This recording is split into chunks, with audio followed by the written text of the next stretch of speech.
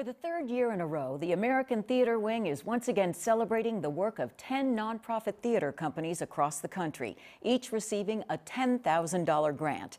Hello, I'm Donna Hanover for the American Theater Wing. Today, we're thrilled to be acknowledging these emerging theater companies, all of them in existence between 5 and 15 years, who have made substantial contributions to theater in their home cities. These companies were chosen because of their ability to strengthen and demonstrate the quality and diversity of American theater from coast to coast. The chair of the Grants Committee, American Theater Wing board member Lucy Arnez, explains why these grants and their recipients are at the heart of the mission of the Wing.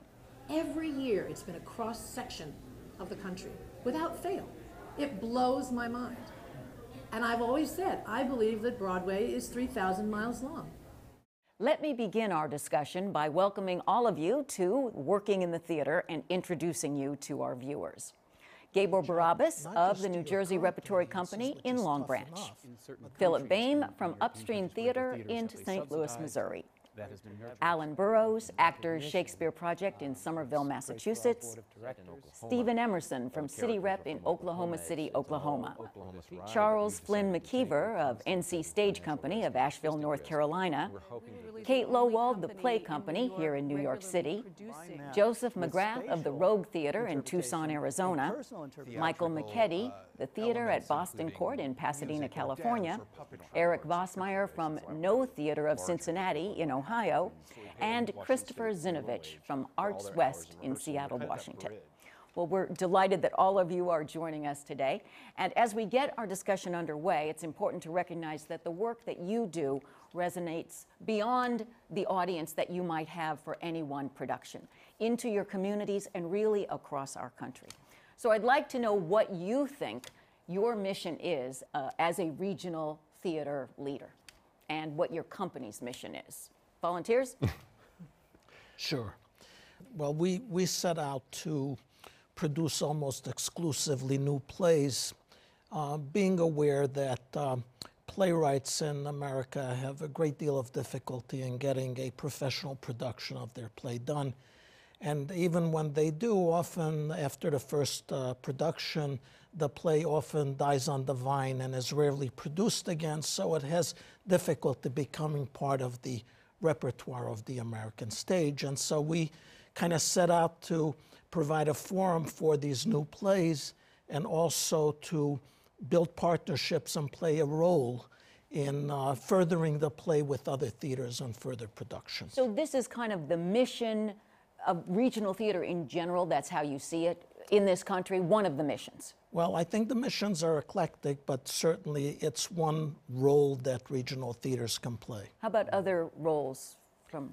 Well, we notice there's a real hunger for the narrative that explains why we're here, or that taps into the nature of being human. And so we really look for plays that express that in sort of a, not over the head kind of way. There's a mystery to things that go on in life, and not all plays and not everybody gets the answer that they want. So we really explore plays like that, people come out, love to experience that, and they can't always get that in a smaller community like we have. Plays like that, I think, really require a lot of skill and talent to do that, and so that's why we use professional designers and actors and directors to do that, to really let whatever the play is, whatever the story is that the playwright's trying to get through, to let it exist in a plane unencumbered by our thoughts or our personalities or whatever. Just let the playwright go through. How do you reach out to the community beyond the community that's already coming to see your plays, which, as we know, you're always trying to build your audience? How do you reach out to the rest of the community in your towns? We go to them. We're an itinerant company in Boston, so we perform in different neighborhoods around Boston, and we usually try to be vigilant about giving each different community an equal share of exposure. And so we basically build a theater every time we do a play. Speaking of dying on the vine, we do primarily Shakespeare, but we found ultimately that rather than just recycling Shakespeare's plays, it was equally relevant for us to do new plays. With Shakespeare being a new playwright at one time, it became part of our imperative to do the same and develop new and local playwrights. When you say you build a theater, do you take a storefront and turn it into a theater? Or That's what? exactly right. So oftentimes we'll go into a storefront. It's challenging given the codes and fire codes and assembly restrictions and all the rest, but that's what we do. We'll find a raw space, go in, build a stage, build the audience risers, and go from there. I It's bet exciting. the neighborhood loves it. Maybe not the immediate neighbors, but the neighborhood in general. Right. Generally, yeah. Stephen, we were. Well, we have, our philosophy is we entertain, enlighten, and inspire. Just as an example, we produced Next to Normal last fall, and we recruited several of the major hospitals and medical professionals in our community to come and conduct talkback sessions after each performance. There were mental health professionals in the lobby at every performance to counsel people who felt like they might need it. How about anyone else? So one of the things that we do, in addition to sort of working primarily in contemporary work and new playwrights, is to try and find a way to give voice to people or groups that don't necessarily have a voice, be it within our community or elsewhere. So we have a fairly new focus on female playwrights. We've been working a little bit in the international theater realm. Last year we produced a show called the Afghan Women's Writing Project. This year we're working on a show about human trafficking that we're creating ourselves. And so that's sort of part of what our focus is as well, to reach out to new communities and to provide voice to those without. With that kind of circumstance, those kinds of plays, do you have a largely female audience or? It varies dramatically. Yeah, certainly for some of those that is a good focus. When it's a more traditional theatrical piece and not necessarily the Afghan Women's Writing Project as a specific, we sort of look at as our primary audience, but really with a push toward producing female playwrights as much as we do male playwrights. Yeah, a lot of the work that we do is work that is part of our mission is that we do work that challenges both the artist and the audience. And sometimes that means that it's work that has unusual narrative structures or heightened language or other kinds of theatricality. So one of the things that we do to engage the community, we so often have heard from patrons that they fought with their spouse the whole way home in the car or talked about it for days afterwards, that kind of thing.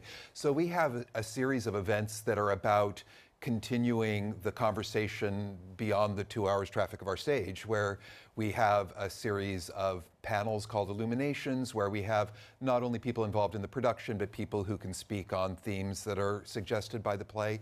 We also do an informal thing every Friday night after we open. We keep our lobby open for an hour or so after the production. We have complimentary wine and Chex Mix and encourage the audience to stay and talk with the artists and one another in a kind of informal way so that you can contextualize the kind of work we do. Because anytime you encounter something that is unusual in terms of either its form, its content, its structure, there's a desire to have more dialogue about it. Right. Chex Mix is big in your community? Absolutely. One thing Arts West does is we're a mid-sized theater in Seattle, so we're not using equity actors yet, but we do feel that the actors we are using are already graduated, and we feel that they deserve wage. So we pay them Washington State minimum wage for all their hours in rehearsal, and we're kind of that bridge from educational into the equity houses through Seattle. Your communities, are you finding them very receptive to these ideas of coming into the community or providing panel discussions 3 days later, or do you find that you get excitement from people?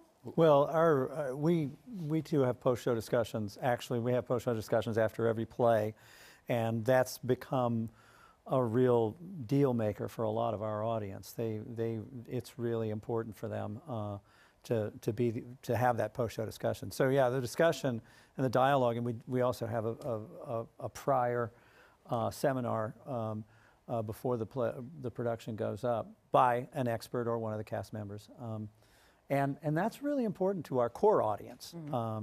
That kind of thing. We're also finding that we're helping the acting pool in Tucson too, with our ensemble. So. We find by introducing a lot of new work, which is our mission includes broadening the theatrical perspective in St. Louis. So we do a lot of U.S. premieres of international work, and it is surprising how varied St. Louis is as a metropolitan area. So, but it doesn't mean that we target to this one niche audience. It means that we might have, there's a huge Bosnian community in St. Louis, for instance, and this Bosnian community will come to a play that it was specifically about Bosnia, but then they also come to plays, say, from South Africa, or a play about Atahualpa that we did. And so that mixing these communities within the larger metropolitan area is, I think, one of the great services, and that's also reflected in our casting policies. We are an equity house, but there are a number of actors in St. Louis who are very, very good. But of course, it's hard to find work.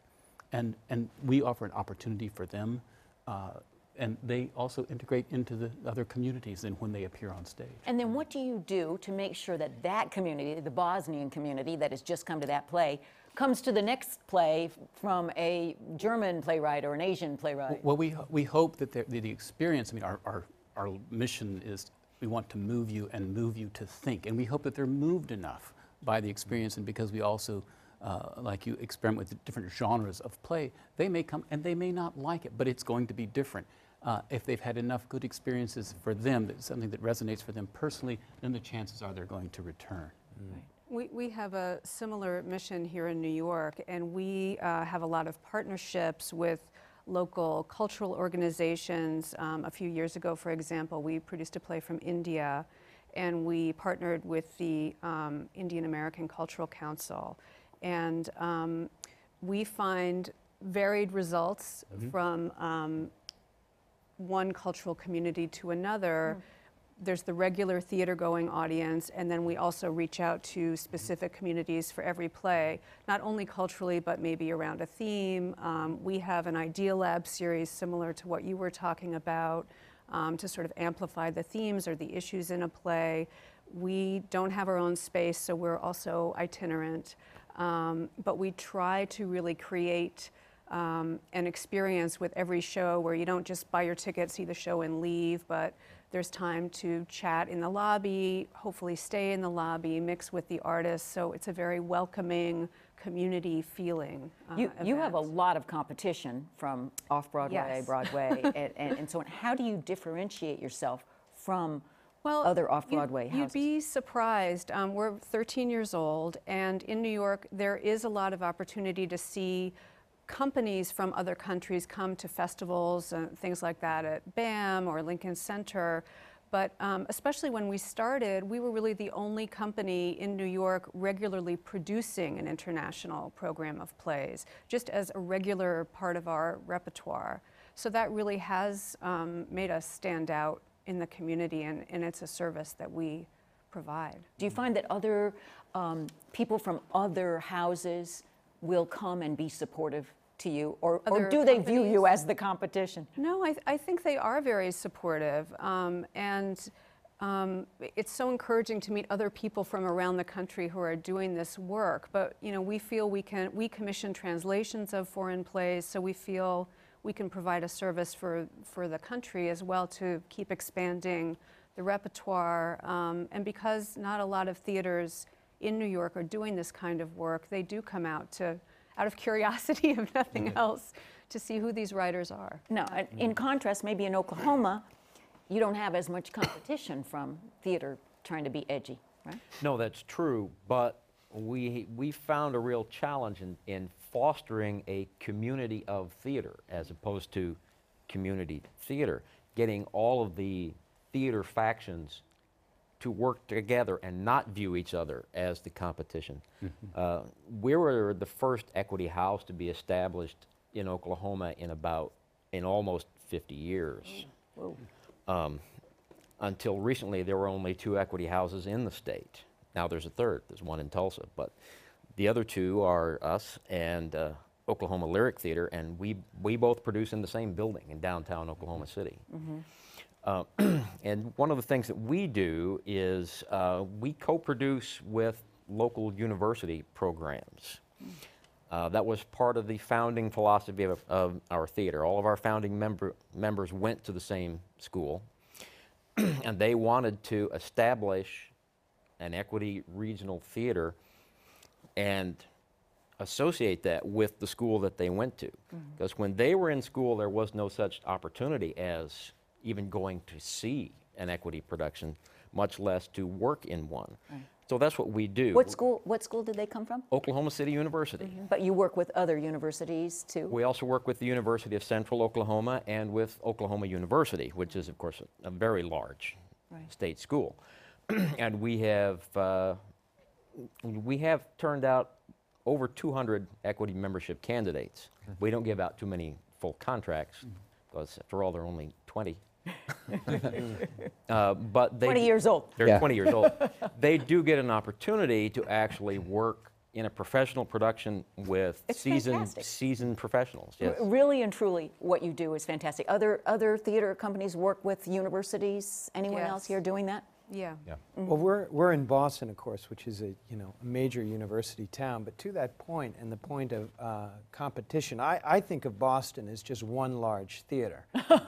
All the actors in and around Boston, and there are a lot of theaters in Boston. You recognize the Huntington Theater Company, American Repertory Theater Company, and then another whole group of theaters, and we all work everywhere. So, given the fact that theater in general is kind of under siege culturally, and the challenges that we all face, there's really more a sense of symbiosis than there is a sense of competition. Because while you may be occasionally competing for some audience viewership, that audience is refined enough and going to seek out what they want. So you can share your audience as much as compete for. When you say that theater is under siege, in part that might be because of the recession, correct? I mean, well, people naturally, don't have as much disposable income to spend on going to the theater. How have you all adapted to that situation? Well, theater may be under siege not just because of the economy. I think that just as an art form, I'm always concerned that it's going to be relegated to a parlor art form because the potential audiences are diminishing. There seems to be a whole generation that grew up not valuing theater to the same degree perhaps that I might have growing up in the 60s when it was one of the dominant forms, cinema and theater, that people would access for their leisure time. And now there are so many other competing things, all very exciting. And so I don't think that it's the economy necessarily. I think it just magnified the vulnerability. I think the only competition that and I live in a community of about 85,000 people, and at one point I counted, we had a theater company for every 7,000 people. It was just a large number of theater companies for a small community. And we deal with competition issues and things like that.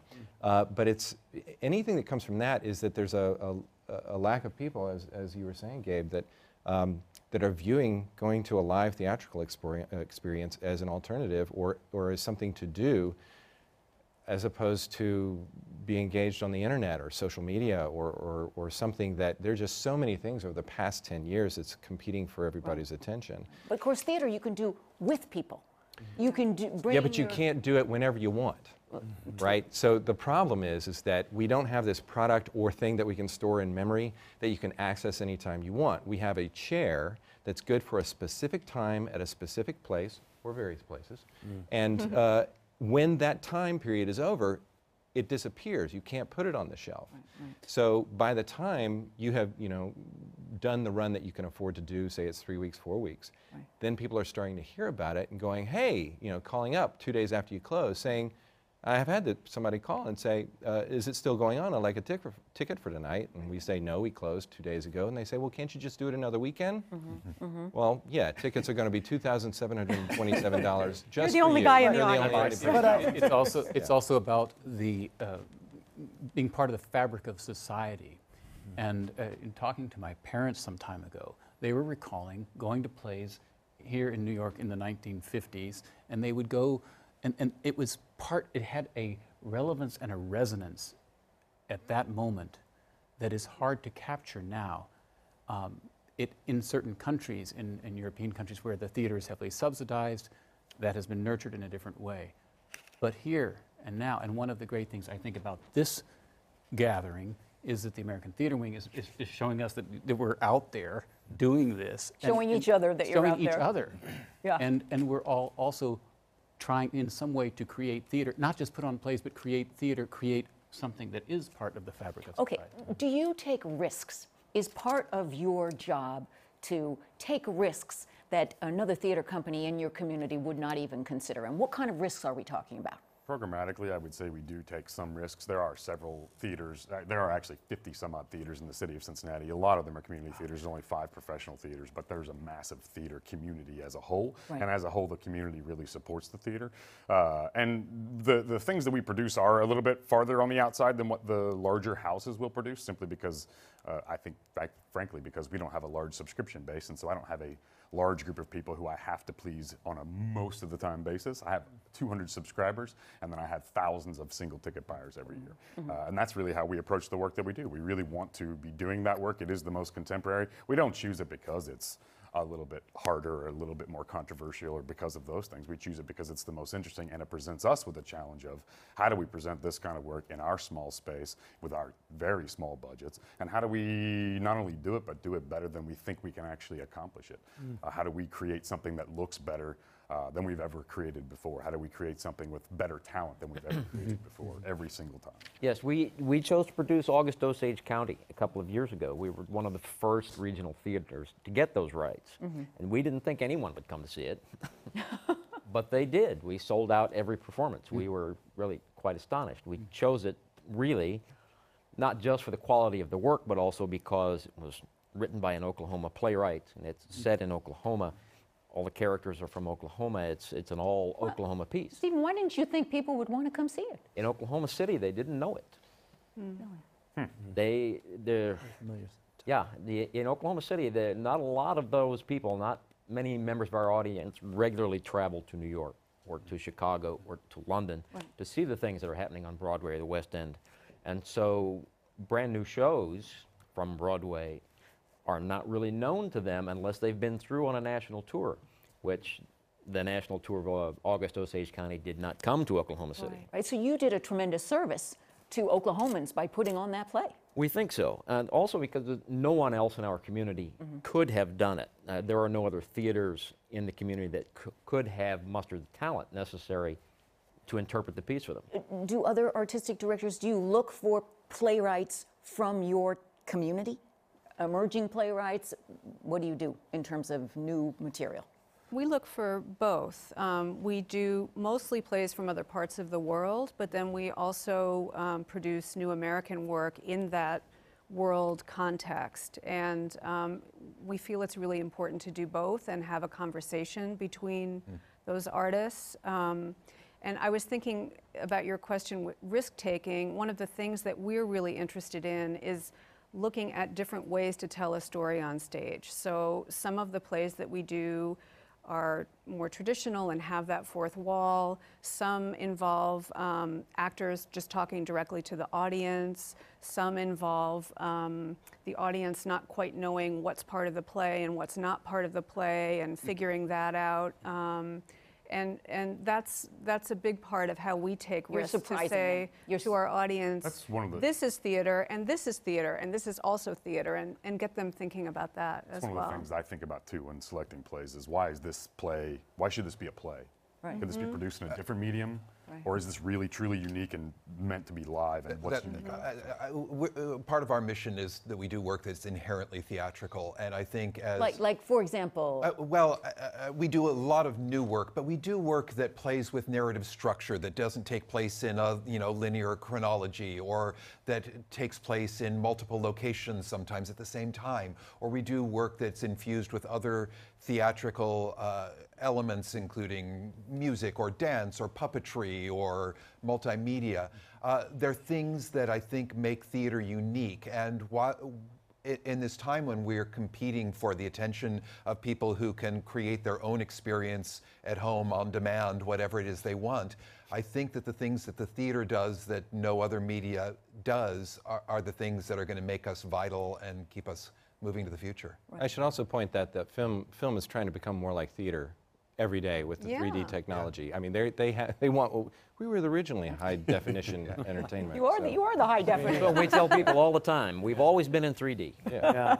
Also, the risk inherent in these programs where we're producing either new work or producing work in new ways or unknown work, of course, then how do you market that? How do you sell plays that no one knows what they're about? And you do that all the time. We have that issue at Arts West because we generally do Seattle premieres or Northwest premieres. Right. And it's really about giving the Arts West experience. From the minute they walk through that door, Exactly. they know exactly what they're going to get. They may not know the title, but they know that they're going to have the highest quality production and a really strong evening. The brand becomes the theater. That's exactly. It's great to leverage that type of recognition. It's great for our board of directors to know that we've received that recognition, and also to be able to tap into a community like these folks and know that it's happening that there's this pulse that's happening around the country at the same time that's recognized by the American Theater Wing. I was going to say that we have no shortage of risk takers in my little funky town. Asheville, North Carolina, was described by a state legislature as being a cesspool of sin. And we all now have Like my T-shirts kind of now. place. Yes. So this is real have funky. T-shirts? We have T-shirts now. Yeah, and it's We just- all want one. I'll get right on it. But we have this reputation. It's a very funky town, and nestled in the mountains of North Carolina. You would not think it, just driving 20 minutes in any direction, that this sort of hotbed of liberal cesspoolness and artistic risk taking. So there's a lot of that going on in my community, especially with theater. What we end up doing is taking a risk financially when we produce a play, and I'm listening to everybody talk about how do you tell people about a play that nobody's ever heard of. In my community, I could do a play that won 20 Tony Awards one particular year, and they still don't hear of it. Exactly. It's the same issue. So what we hope to do with this grant money is hold on, for this ride that we've decided to take. We're constantly taking financial risk and artistic risk, and we're hoping that this allows us to weather some of the risks that don't necessarily pan out. We're doing a play about Buckminster Fuller right now, and I've had this argument with my staff. Who's going to come to this play about Buckminster Fuller? And he created the geodesic dome, but nobody's necessarily heard of him. So fortunately, the staff is all eating crow right now, and that's great. Did you build a geodesic dome as a backdrop for the set? No, I'm saying out in a park or something, so people go, why is that here? Well, we live down the road from Black Mountain College where Buckminster Fuller taught, and there's a big legacy there. So we've had a lot of help. There was a Buckminster Fuller conference this past weekend, so that has helped. But it was a tremendous play to do. When you read it, it starts speaking to you right away about this man who figured out what an individual could do to make Spaceship Earth, another term he created, better for all humanity. And it read really well, and I had an intuitive response to it, and now it's really picking up, and people are starting to come to it. So that was a gamble that fulfilled our mission and gave work to the community of artists there, and is really thrilling audiences. But if that hadn't worked, and later in the season, one of those calculations will not work, and so that's what this $10,000 allows us to do, is really commit to those safety net for these risks, because oftentimes we don't have a net below us. Right. But I've been thinking, I feel like this group is good evidence of it. In the recession, in a time where everybody's feeling like they have to retract, I think you see in the theater, the success stories are the people who have kept doing what they do and even kept pushing further. So this kind of support helps you do that, helps you keep taking the risk, keep doing bold work, because that's what your company is known for. I think that's exactly right. And it's so important. I think if you start stepping back from that, then you're going to lose everything you've built, and you're not going to be yourself anymore. So this is so valuable for that, to keep moving forward. Which illustrates the point that it's a risk not to take risks after a Yeah, while, right? that's true. I mean, that's the Is that hazard. philosophically, if you were to say regional theater in America, what is the job of regional theater philosophically? I mean, really getting to the underpinnings.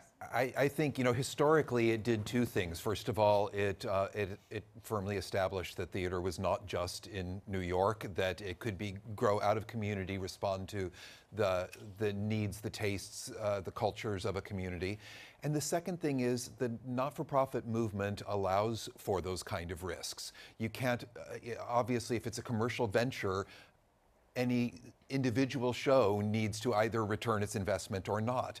In a not-for-profit ongoing company, you can afford to take maybe more risk with one play because another one is going to be more successful. It ends up evening out over the course of a season. So I feel like philosophically, the ability to take risks is part of our responsibility as not-for-profit theater. And it's what our donors respond to a lot too, even more so than our audiences, that our donors are there not to just have a cultural institution in town, but they enjoy contributing to us because it fulfills an artistic need and a need for challenging work in the community. Do you find that local media, news, TV, and radio helps you, that they consider you material to put into their newscasts, into their discussions, and therefore they're happy about? In our region, over 15 years, we've witnessed that the traditional outlets for us to get to an audience are diminishing and dying. Yeah. Newspapers are dying, they're in flux. Right. We find that major papers that used to give substantial attention to theater and to cinema and are mostly reporting on rock concerts as the critics that review theater are falling by the wayside.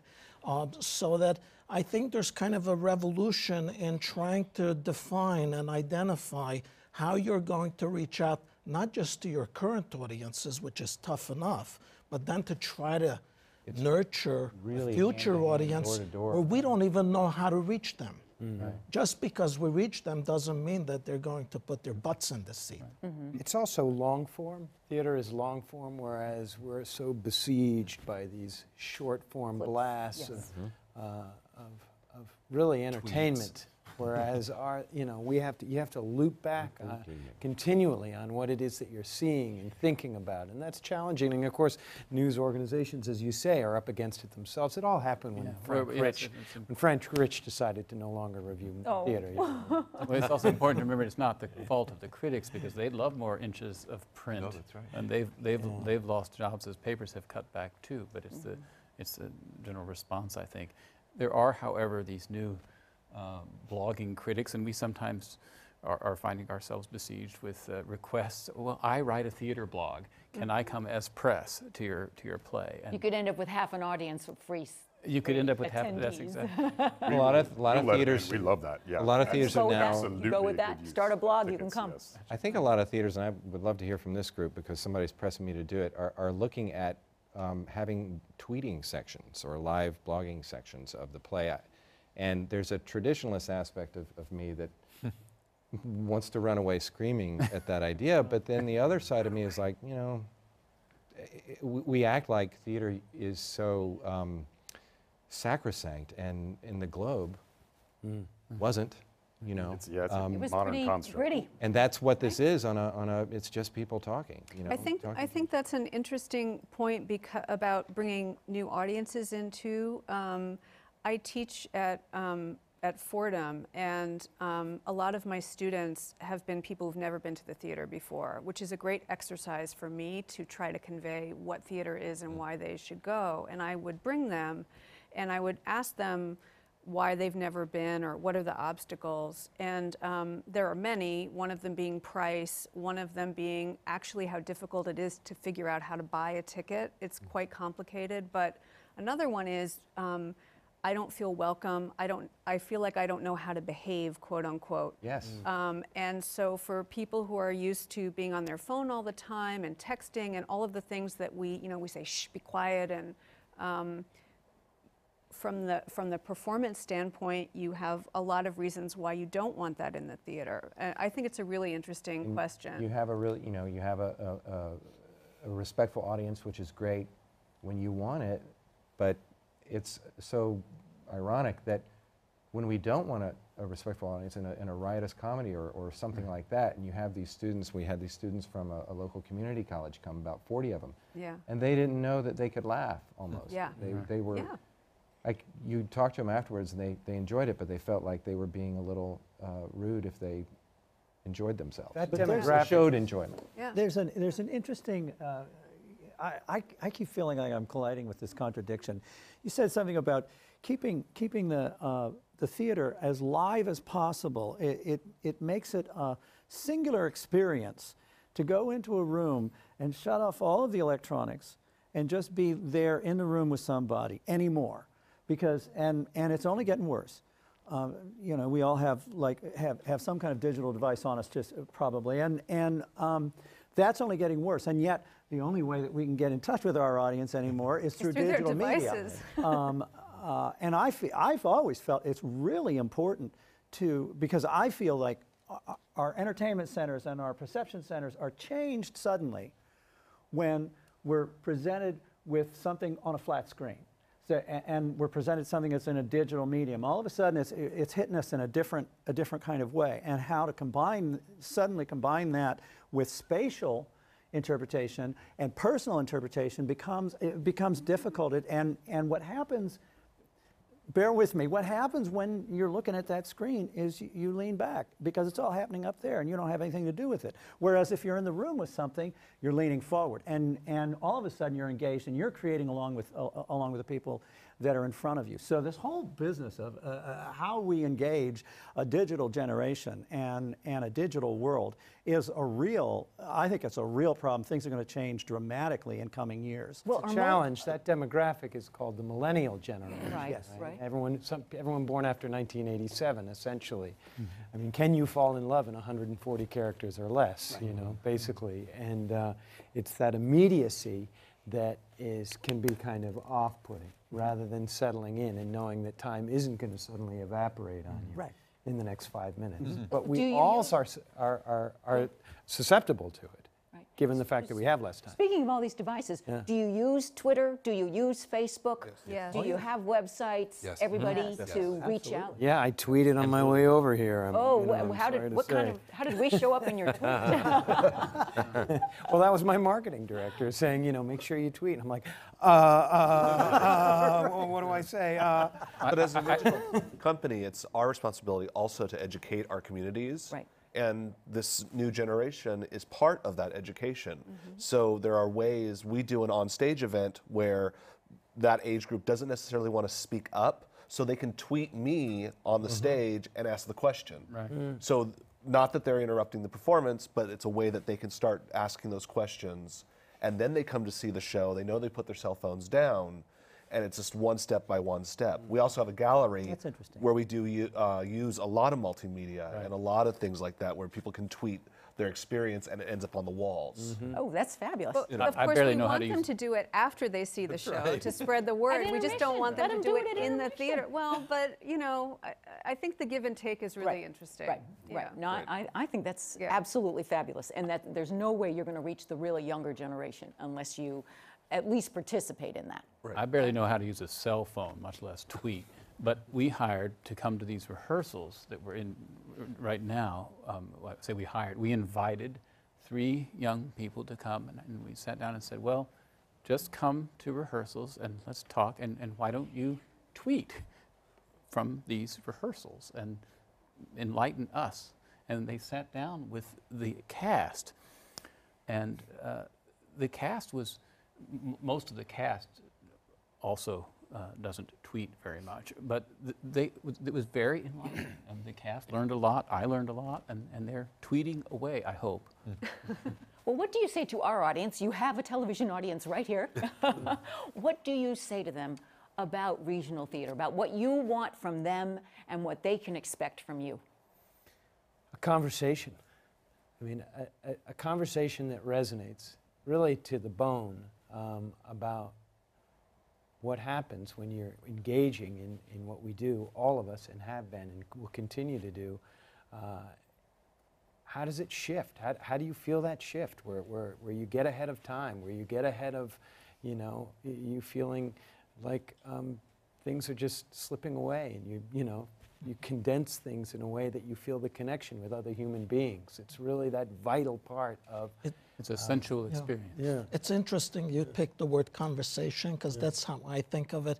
I mean, we keep hearing more and more about how polarized our society is and how we lapse into a level of comfort and having everything is black and white.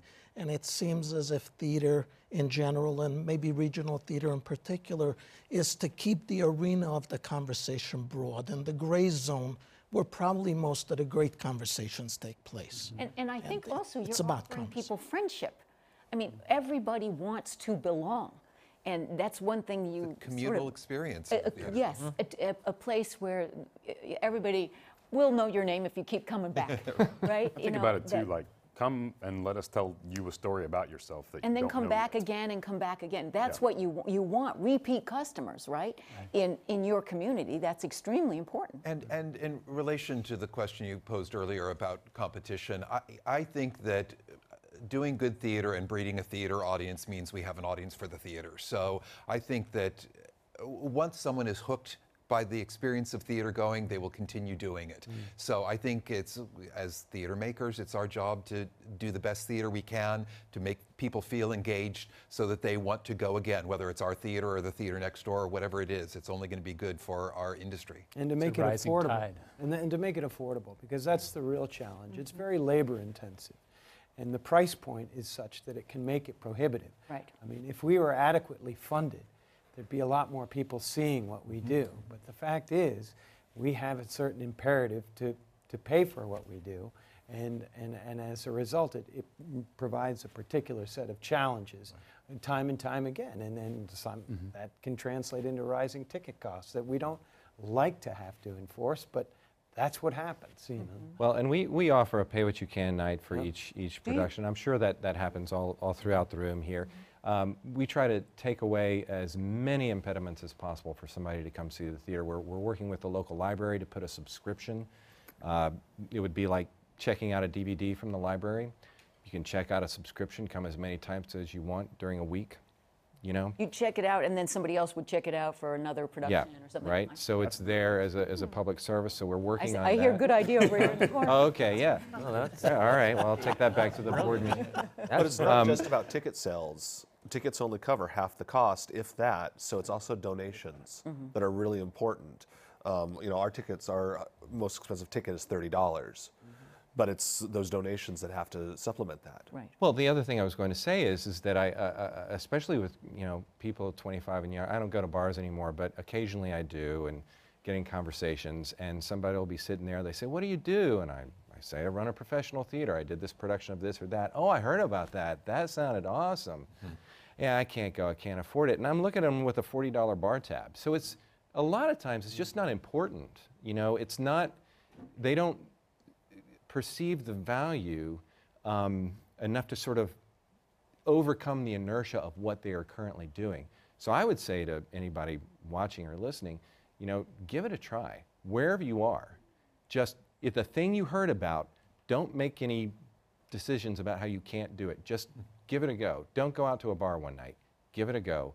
See if you like it. I bet you will. Come in company too. I mean, don't Bring a just friend come by yourself. Bring a with friend, somebody to couple talk to friends. afterwards, and Right. have another beer afterwards. But you'll want to. You really will want to. Right. Well, I hope you all feel cherished by the American Theater Wing. Well, we do. And by American theater in general, because I think what you do is extraordinarily important. And thank you very much. You've all been absolutely fabulous. And thank you for joining us. These programs are brought to you in partnership with our friends at CUNY TV. On behalf of the American Theater Wing, I'm Donna Hanover. Thanks for joining us for another edition of Working in the Theater.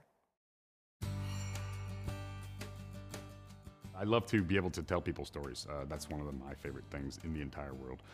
And the ability to share that in so many unique ways. We get to do and experiment in a lot of different ways with a lot of different forms of plays, different forms of design.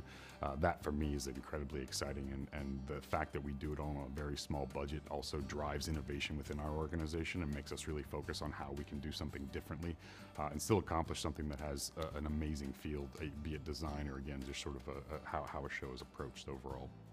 We felt that we could contribute to the New York cultural community and also to the American theater with this international programming, giving especially younger, newer American writers quality production opportunities, and bringing new writing from abroad and creating a conversation and creating a sense of global community with our audiences.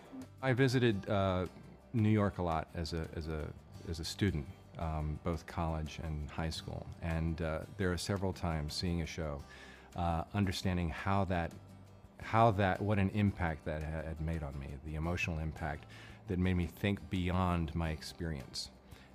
That is what I've loved about theater, the experiences I've had. I've only had it in a professional setting where the artists are really taking care of me. So that's my contribution to the community, is to take care of our audiences the way I was taken care of by the New York Theater. Big part of our mission is that we do work that challenges the artist and the audience, which means that while I hope the work that we do is entertaining, it will mean that it is always challenging in some kind of way, forces us to think about our world in a different way or the possibilities of theater in a different way. We have a kind of Occam's razor, and we ask, if this is a play that will resonate, then we can continue to look at it. If we say, so what, then we set it aside. But we're reading plays in different languages, choosing work from all around the world, and then testing to see what will this mean for our audience in St. Louis. My personal inspiration has been kind of an abiding feeling that there's an importance to theater and that it's a very vital form of communication, and that regional theaters in particular can keep the arena for discourse broad in a society where that discourse is ever narrowing and getting polarized. Question is something that we always look for in our plays. A question that is left with the audience, something for them to ponder, something for them to sort out. My inspiration comes from the richness of Shakespeare's language. His language has a depth and a resonance and a vibrancy and a vitality that allows us to feed on the nourishment that he gives us as a playwright, and we're able to share that on a continuing basis with our audience, who thankfully keeps coming back to see us again and again. What inspires me to choose the work that I do is the plays have no ending. Either the last scene is the first scene of the next play, or it leaves you with a lot of unanswered questions, so you have to go home and discuss why the show was about what it was, or why it gave you those feelings. I think theater can really change society if we start asking questions. Art is the soul and conscience of a society. And if there is no soul, then the society will fail. And history has proved that to be true. It's our duty to provide that kind of spiritual foundation, I think, for a culture, for a society, and to make us focus on the things we should be looking at.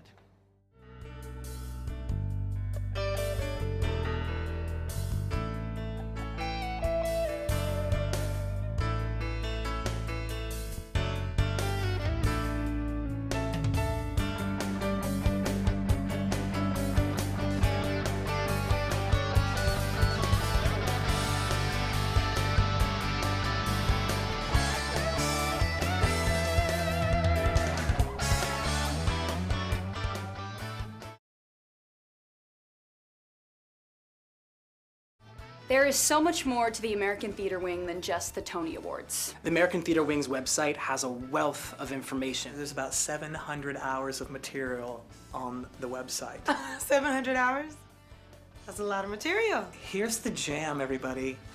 It's free. There are videos, there are podcasts that you can download right onto your iPod. You see artists talking about what inspires them and why they got into the business. It's great to be able to hear people like Stephen Sondheim, Patti LuPone, Doug Wright, Scott Ellis, Donna McKechnie. Programs like Springboard NYC and the Theater Intern Group are great opportunities for young people who are trying to get into the business. The Jonathan Larson grants for new composers are great. And it's just another example of how the Wing is doing wonderful work in fostering the talents of young writers and artists. What the American Theater Wing does with these programs is it immerses you with artists currently working the business. What the Wing provides is inspiration. I'm Jen Damiano. I'm Hunter Bell. I'm Bobby Steggert. I'm Sekan Sembla. If you love theater, go to AmericanTheaterWing.org. It's all there on AmericanTheaterWing.org.